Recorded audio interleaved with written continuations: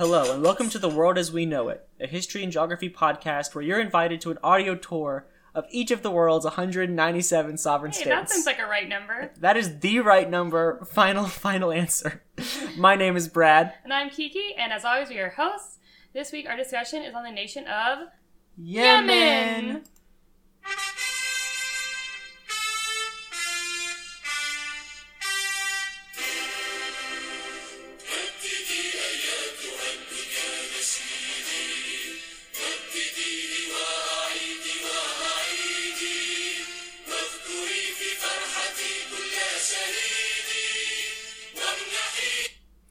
So you just heard a little bit of the national anthem of Yemen, and we're going to begin this episode with some overall thoughts, and then, as always, our initial familiarity ratings.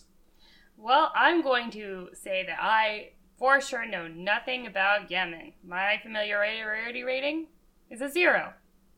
Any overall thoughts for the country? Any hopes going in? Well, I do know that it's in a pretty controversial area of the Middle East. So the Middle East. Yeah, it's in the Middle East. I guess from like my preconceived notions are that it's not going to be a very culturally progressive place. Okay. I wish the best. I hope that everything turns out okay for them. Spoiler alert, it may not. At least for now. But I'm excited to learn more. Cool. So my familiarity rating is going to be low as well. I think I'm going to come into the episode with a 2.5. I mean, when someone says Yemen prior to my research, I knew there were things going on there. I've heard the name before. A little benchmark I kind of use is if someone says the country's name, can I find it on a map immediately? And for Yemen, I know I can. So 2.5 going in. Some overall thoughts. I was aware before research of some conflict going on there. A lot of controversy. I've seen the country in the headlines recently. And so getting into the snapshot of the country, we're going to learn more about it and hopefully find out some of the reasoning behind what's going on there. All right, so going into it, we already mentioned that Yemen is located in the Middle East. Their country's motto, I'm going to just say it in English because I don't want to attempt Arabic. Yeah, it's difficult. God, Country, Revolution, and Unity. And the anthem is called United Republic, which you heard just moments ago.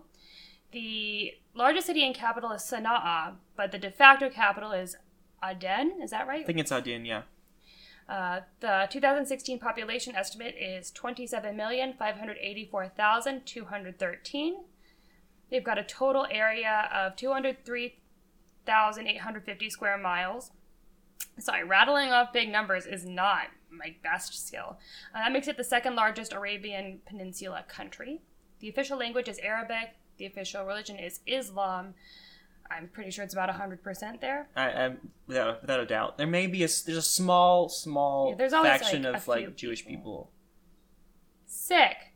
I think actually there was 50. They had a number for it. There was 50 Jewish people in Yemen. Good for them. The currency is the Yemeni rial.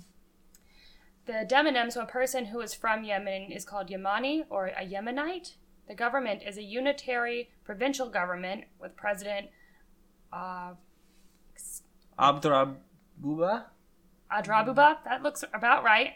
Sorry, Adrabuba, if I am wrong. Mansour Hadi is his name. The prime minister is Ahmed Obaid bin Dar. Just to clarify, at this point in the podcast, we do try our best with these names. I've listened to 1,000 pronunciation things. It just doesn't really stick. We're doing our best. Please let us know what we can do to get better and help us out if you can. So it was established as a country as the Yemen Arab Republic on September 26, 1962, and established independence on November 30th, 1967. So that was the North and South Yemen, And then they are unified together on May 22nd, 1990. The current constitution was adopted on May 16th, 1991. So, Brad, why don't you take us back to antiquity? All right, so getting back into some history, we're going to first start way before the Common Era in BC. And the Republic of Yemen has a storied history going all the way back to, prehistory. And then the earliest kind of civilization things we have on record go back to 1000 BC with the official trading routes of frankincense, and the created state of Sabah, which is centered around those trade routes in present-day Yemen. It was very tribal culture back then. I think the citizens worshipped idols. In 395 AD, Christianity was named the new state religion by the Holy Roman Emperor Theodosius.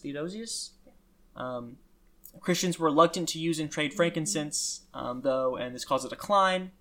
Notable events in history include the dam at Marib broke in 570 AD.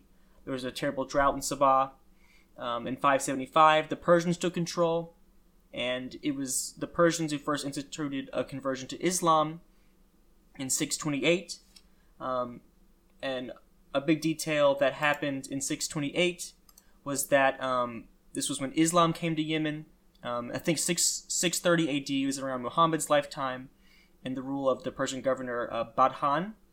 And this begins so during the traditional Middle Age period of Europe, you have in Yemen, however, these dynasties and families of these Islamic dynasties. And so kind of from this 630 time mark all the way until the 1500s, you have a different succession of families that includes the Ziyadids from the 800 ADs to around 1000 AD, the Nahyadids from 1000 AD to around 1100, the Egyptian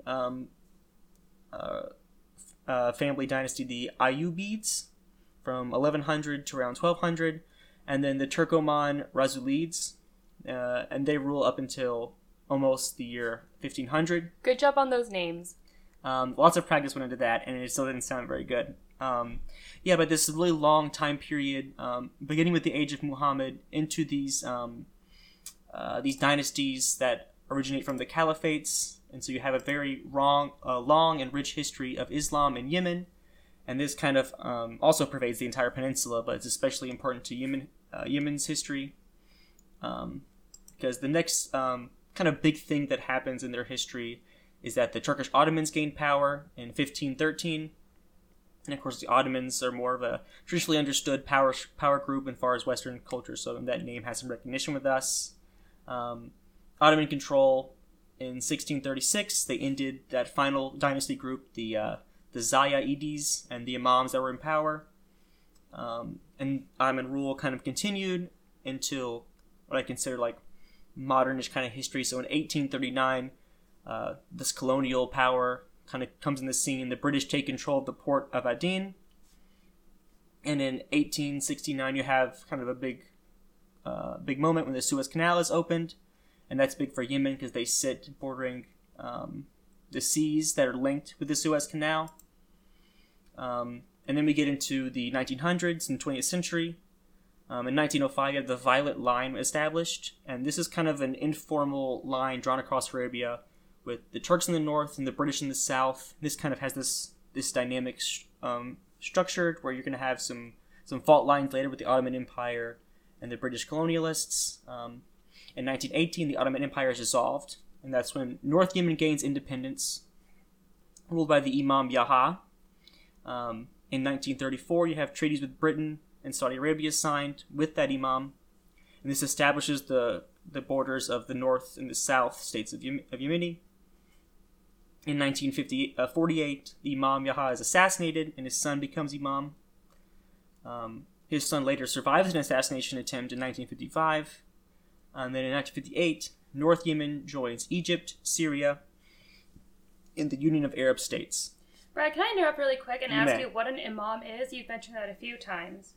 So an imam is, it's a person who leads prayers in a mosque, but that's the current day term. Kind of in the past, he was used as a Muslim leader.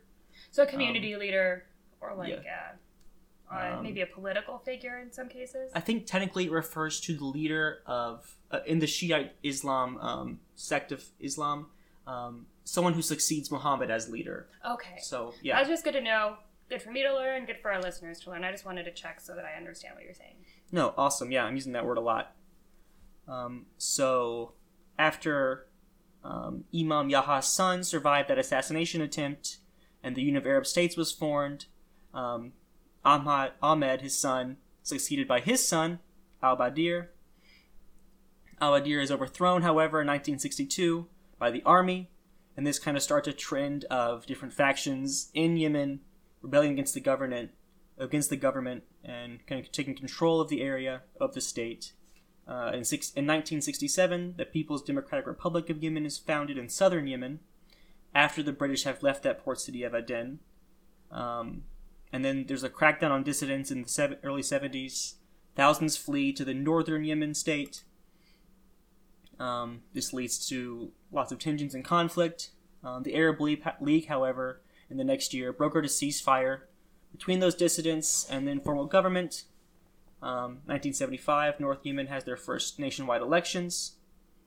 And then 1978, after the original winner of those elections is murdered, Ali Abdullah Salah becomes president of the YRA, and Salah is going to be a prominent figure in Yemeni history.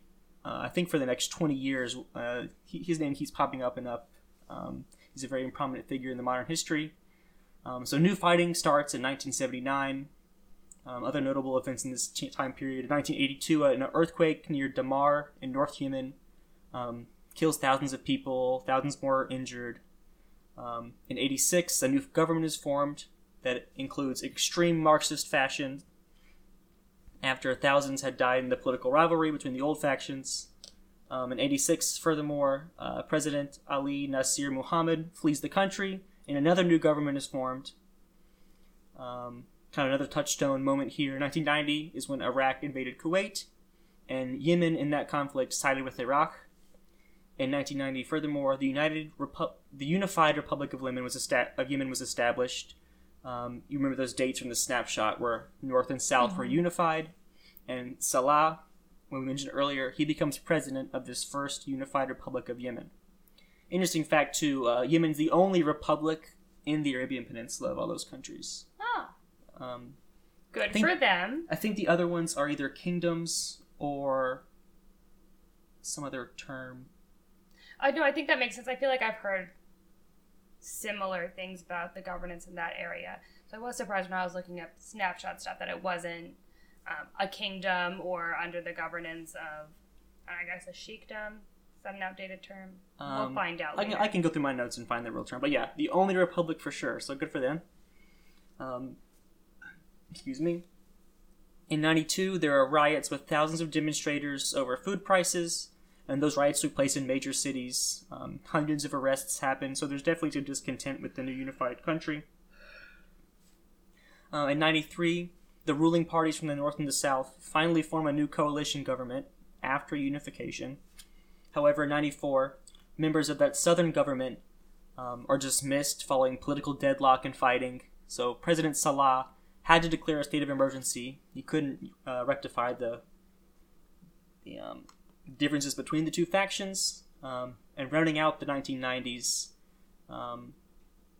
northern forces take control of Aden after there is a faction called the Al-Baid declares independence of the Democratic Republic of Yemen, so the south tried to break away again. At the turn of the century, Salah won the first re-election with 92% of the vote. However, there's dark things on the horizon. In 2000, the U.S. Navy destroyer, the USS Cole, is attacked by suicide bombers while at dock in Aden. 17 were killed, 39 were injured. In 2000, furthermore, a bomb was exploded at the British Embassy. So there's definite big traumatic events going on, definite unrest. In 2001, following September 11th, the president of Yemen said he would join the fight against terrorism. So the U.S. thought they had an ally in the Middle East and Yemen. However, there are further bombing attacks. In 2004, there's a cleric named Hussein al-Houthi, and he's killed by government forces. This is a big moment that leads to the future civil war, which is ongoing now. This is a very dense-looking timeline. For our audience who doesn't have a visual right now, it's a dense timeline. There's a lot of back and forth between who's rebelling against the government. And this year, was the government due to fight back? There's casualties on both sides. I kind of hit some high points, like President Salah wins his second re-election in 2006 with 77% of the vote. There is a ceasefire accepted in 2007 to kind of the violence that was started with that first assassination of the cleric al-Houthi. However, the American embassy is attacked again in 2008. There's more demonstrations in 2008. There are 9 foreigners that are abducted in 2009. 3 of them killed, 6 of them still missing. So there's continued violence. And this leads to President Salah in 2011. He's injured in a rocket attack, and he's evacuated to Saudi Arabia. He's returned after his recovery.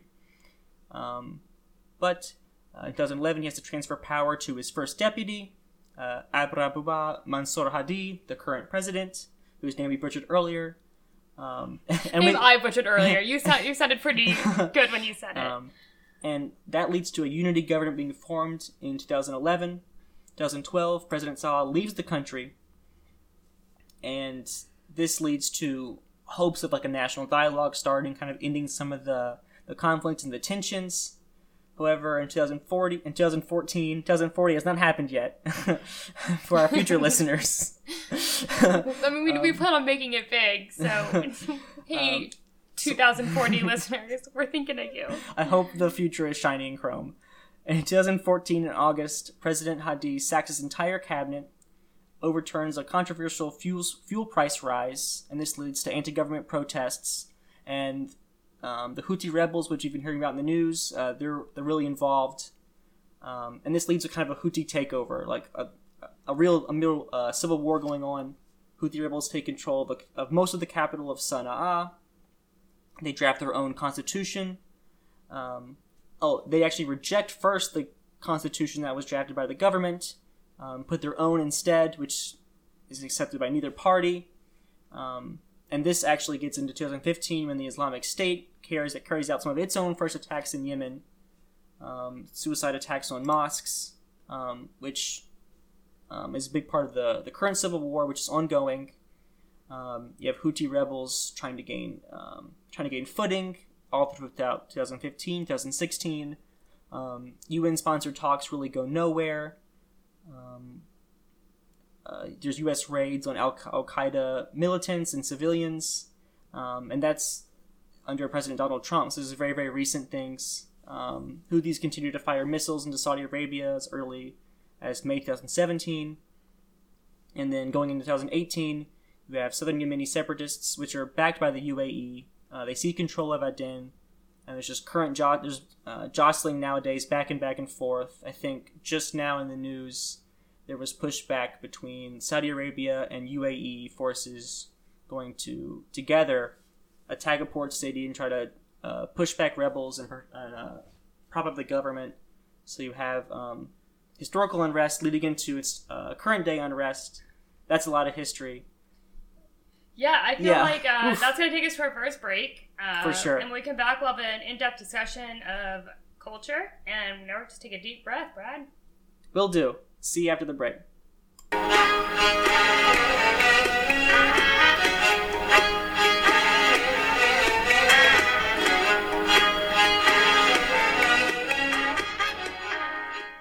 Hello everyone, welcome back to The World as We Know It. As is tradition after our first break, we're going to kick things back off with a trip to Kiki in the Flag Corner. My favorite segment. So, there isn't a lot to say about the flag of Yemen. It is beautiful like every other flag, but... In its own way, Kiki. In its own way. I'm not saying it's not, just compared to some of the other flags that we've seen through this podcast. It's not as involved. A little more simple. Yeah. And that's not a bad thing. So, the Yemeni flag, is red, white, and black, it's a tricolor, so all the panels are the same length, and it's red on top, white in the middle, and black on the bottom. The red stands for unity and bloodshed of martyrs, white for a bright future, and black for its dark past. So I'd say a little more pessimistic for acknowledging that they've come from struggle, but optimistic because they're looking for the future. Like that. Yeah. This is also the flag was adopted when the two countries of North and South Yemen united. So the flag's birthday is also May 22nd, 1990. I'll put that on my calendar to celebrate the flag's birthday. I feel like we could always celebrate flag birthdays in addition to our own birthdays. I'm sure every day is some flag's birthday. Even from countries we're not from. All right, so I guess now we will turn it into our conversation on politics and culture in Yemen. Yeah, I think we both discussed this during the break. It's going to be a little bit less fun, lighthearted culture talk as far as movies and books and, cuisine and culture goes. But we're going to talk about some cool stuff nonetheless. Yeah, on the break, we did hear a nice music clip from a Yemeni artist, too. Yeah, a Yemeni artist, too. And at the beginning of the podcast. Yeah, he records in Israel, but he has Yemeni roots. Owing to the fact that there are very few Jewish populations there now because of persecution and stuff, but a lot of people can trace their roots back there, and he's proud of it. He has some cool music. One cool thing we learned is that Yemen has a lot of heralding back to biblical tales. I think Noah referred to the land of milk and honey. That was Yemen he was referring to. And then Kiki looked up some stuff about the Queen of Sheba. Yeah, so the Queen of Sheba, if you know your Bible or your Quran, is actually a pretty well-known story in the book. I'm sorry, I'm not a biblical scholar, so I'm going to look this up really quick. She visits King Solomon, and she is loaded. She's a beautiful lady, she's got a lot of stuff. Back in my church choir days, I do remember singing at least one psalm that referred to her. And from what I can tell, she doesn't seem like a bad woman Bible character. So that's pretty neat. I'll turn up. Hopefully you'll let us know in the comments if we're wrong and we're deeply offending anybody. We're trying very hard not to do that, as you know. So another thing is Yemen isn't necessarily completely closed off to tourists either. There is a TripAdvisor page for it and some attractions that people will go see when they're there. Some of the best ones to see from what we can tell are the mosques, the historical castles. There's some ancient buildings and beautiful, beautiful architecture if you're into that. There's also, as you mentioned before, Brad, 200 islands surrounding Yemen. And a lot of them are open to tourists. There's a lot of beautiful beaches there. So, yeah, if you want to go to Yemen, there's stuff to do. It was pretty surprising, too. I think the southernmost island of that Yemen as part of their territory, it's like 250 miles south. It's off the coast of Somalia, actually. So you can go to Yemen without really going to Yemen. Yeah, that seems like a good thing. You have to take a nice vacation to Somalia. Yeah, the waters around Somalia are perfect this time of year. But disclaimer, don't do that.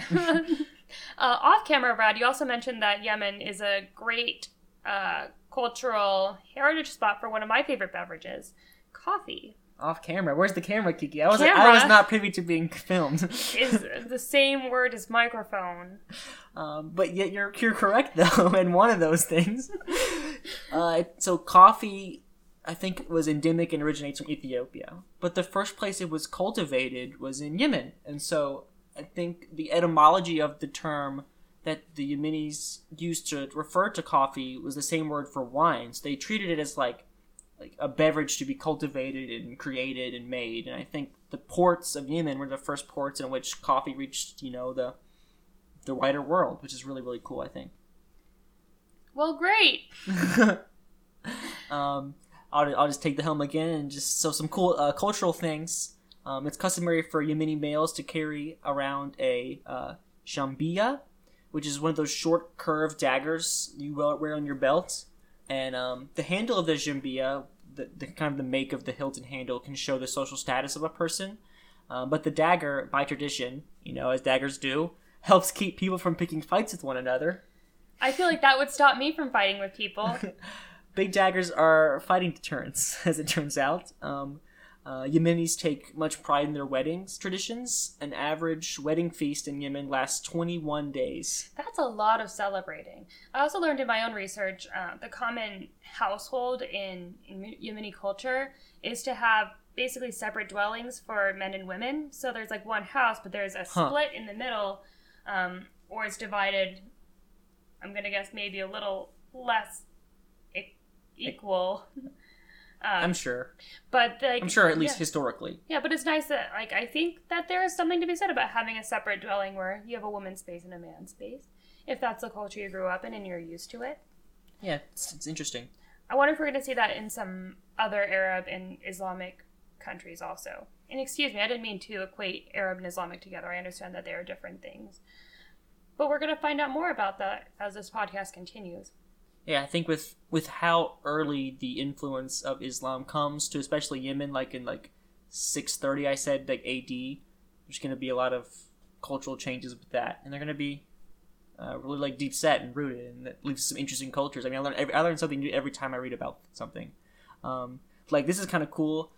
There's a bush/tree in Yemen called the Qat, Qat or Khat. That is a word I will play frequently in Words with Friends when I have a Q, an A, and a T. That's a pro tip. So chewing Qat leaves is a social pastime. Locals have even known to give tourists like a branch or two if you want to join them. And the leaves act as a mild stimulant when you chew them, similar to the effects of nicotine in cigarettes. And kind of a corollary I've gleaned is that it's kind of like the use of the coca leaves to the indigenous people of like the Andes Mountains, where they would like chew on the leaves as a stimulant. I think it's just neat.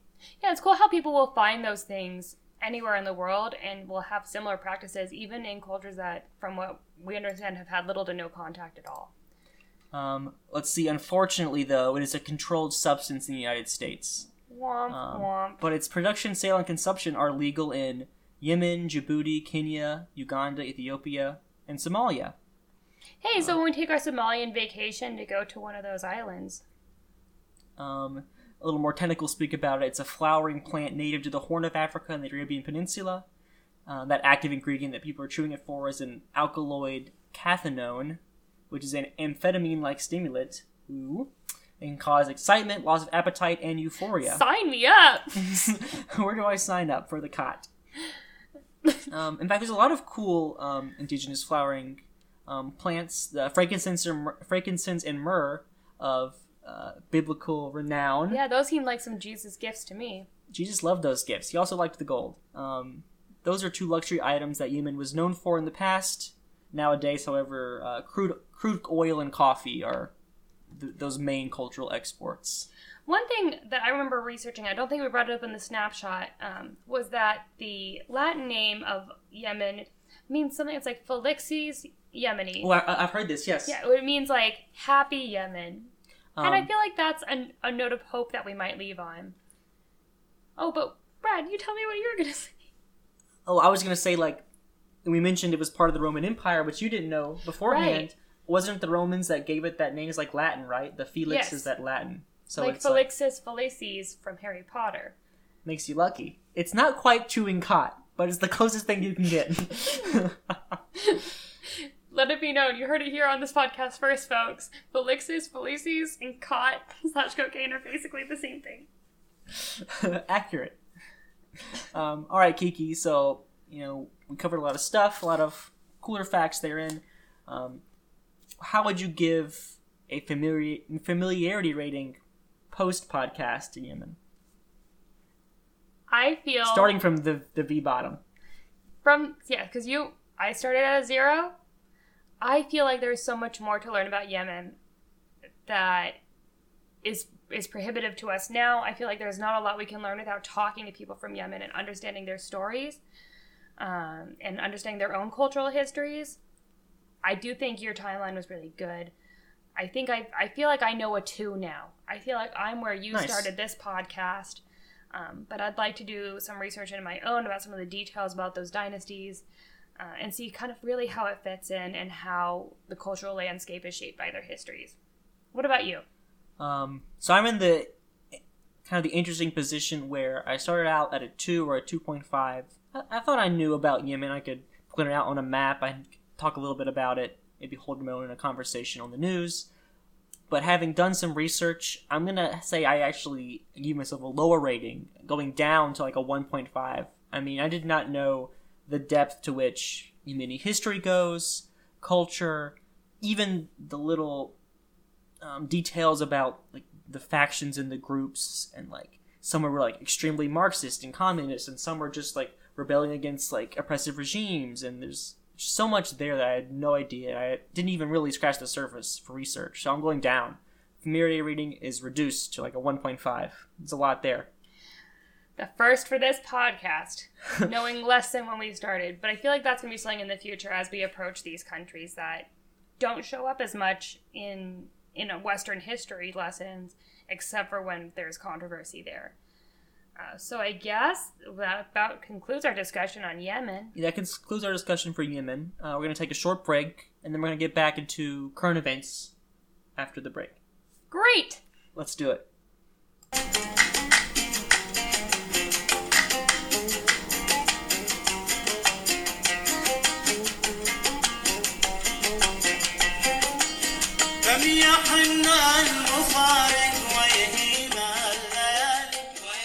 Welcome back to The World as We Know It. So what's happening in the world with you, Kiki? So, mostly just use this section to talk about the books I'm reading. This week I actually read 3 books. I read American Grown, The Story of the White House Garden by Michelle Obama. It was a little dated. It was kind of back in those Michelle Obama hates fat kids jokes era. Get out there and trowel some dirt and lose some weight, kids. It was nice because I learned some stories about White House staff and about Michelle Obama because I just love her voice and listening to her talk. Wait, audiobook? Yeah, I always listen to her audiobooks. Well, that's awesome. I will not talk about this now, but if anybody asks me or tweets at me, I will tell you about the audiobook app that I use, but this is an unsponsored podcast. As of now. But it's not Audible, so... Another book I read was called Just the Funny Parts and a Few Hard Truths About Sneaking into the Hollywood Boys Club by Nell Scovell. I'm not sure about you, Brad, but Sabrina the Teenage Witch was one of my all-time favorite shows growing up. I'd still consider it a favorite show of mine. What was the cat's name? Salem, Saberhagen. Okay, yeah. But Nell Scovell actually created the show. She left after the first season, and she's just a super funny woman. She talks about working for Letterman for like 6 months, and then just kind of getting misogyny out of it. She talks about all of her other projects and what she hopes to achieve. It was just a very interesting read. She actually helped to co-write Lean In by Sheryl Sandberg, the famous book. Heck yeah. So definitely recommend that. That's Just the Funny Parts by Nell Scovell. That's like the first part of the title. And what I'm reading right now is called All the Single Ladies by Rebecca Traister. It's the subheading is Unmarried Women and the Rise of the Independent Nation. And so far the book is kind of about how single women have gotten on, what single women can hope to achieve. Because, full disclosure, everybody, I'm 25, and maybe every woman in America, depends on where you're from, more rural areas, people get married younger, and more urban areas, people get married older. Where I'm from, all my friends are married, yeah. So it's kind of like one of those things that for women, it's always in your present mind. It's like, if you get married, when are you going to find someone to get married? Do you even want to get married, or do you just think you want to get married because it's expected? So this book is kind of about questioning those norms. Right now I'm in like the historical section. I'm around the middle of the book about what single women did between like the 1800s and the early 1900s. Oh, that's fascinating. So it's a very good read. Again, it is called All the Single Ladies by Rebecca Traister. Next week I'll give you the full review on it. Again, I'm kind of in the middle right now. But yeah, that's what I've been reading. Other things... You'll be hearing this in the future, but Robert De Niro used profanity at the Tonys. How dare he? And so shocking, so brave. so that's what's happening in the world that I paid attention to this week. What about you, Brad? So I have not been reading anything per se, but I've been watching a lot of docs about World Cup past Watching documentaries is reading with your eyes and your ears. It's reading with your eyes as opposed to other kinds of reading. You can read with Braille. You can. That's reading with your hands. So I watched this one documentary in particular. I think it's called 11 to 1. It's Fox Sports is doing all the World Cup coverage this year, all the games and matches and stuff. And they put out a doc, and it goes past through all the different World Cup winning teams. And in terms of like a person close to the team or like a famous photograph that goes kind of into like the history you haven't heard about before. So for example, I think that it's 1976 World Cup. I think Argentina wins. And there's a famous photograph of 2 Argentinian players on the field just after they win. They're hugging, they're embracing. And there's a fan running up behind them to like join in the dog pile. And you notice like he's wearing long sleeves, but his sleeves are empty because he doesn't have any arms. So they found this guy. He's like an old guy now in Argentina. And they found his story. So he was a little kid in Argentina. He climbed a telephone pole to like watch soccer games in his neighborhood. And he fell off one day. And he grabbed the wire, got his arms electrocuted, had to get him taken off. But he was a soccer fan throughout his whole life. And they showed some clips of him playing soccer without, and he's just doing fine. He doesn't really need arms to play soccer. And and he was in the stadium that day when Argentina won, and he rushed the field, and the iconic photograph is him lunging forward, and his sleeves kind of run forward, like his sleeves are kind of embracing a hug, and he said, like, he didn't have the arms to embrace him, but his spirit wanted to.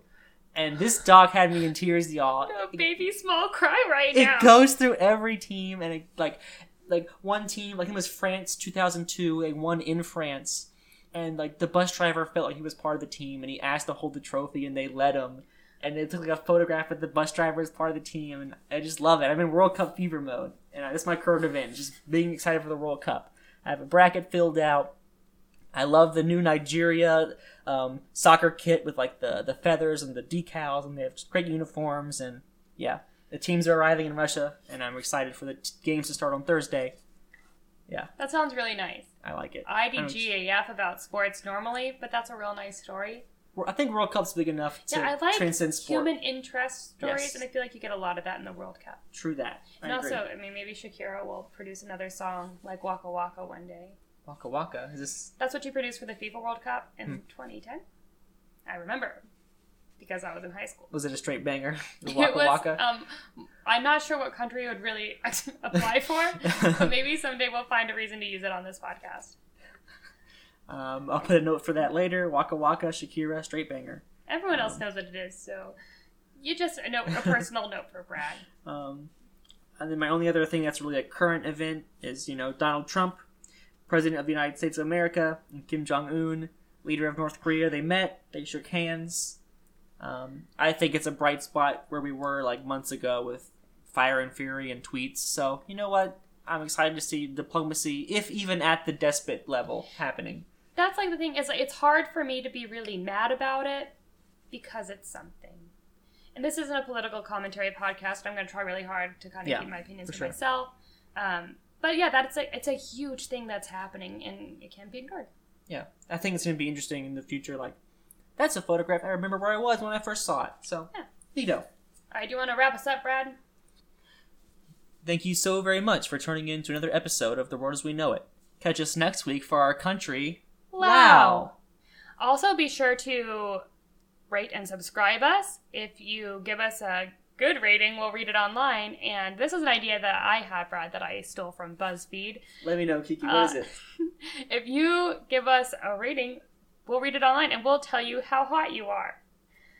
Based on that rating, Kiki? Yeah, so I'm going to say that it's probably likely that the better the review is, the more likely to be hot you are. And I've got a feeling we have a lot of hot listeners. Wow.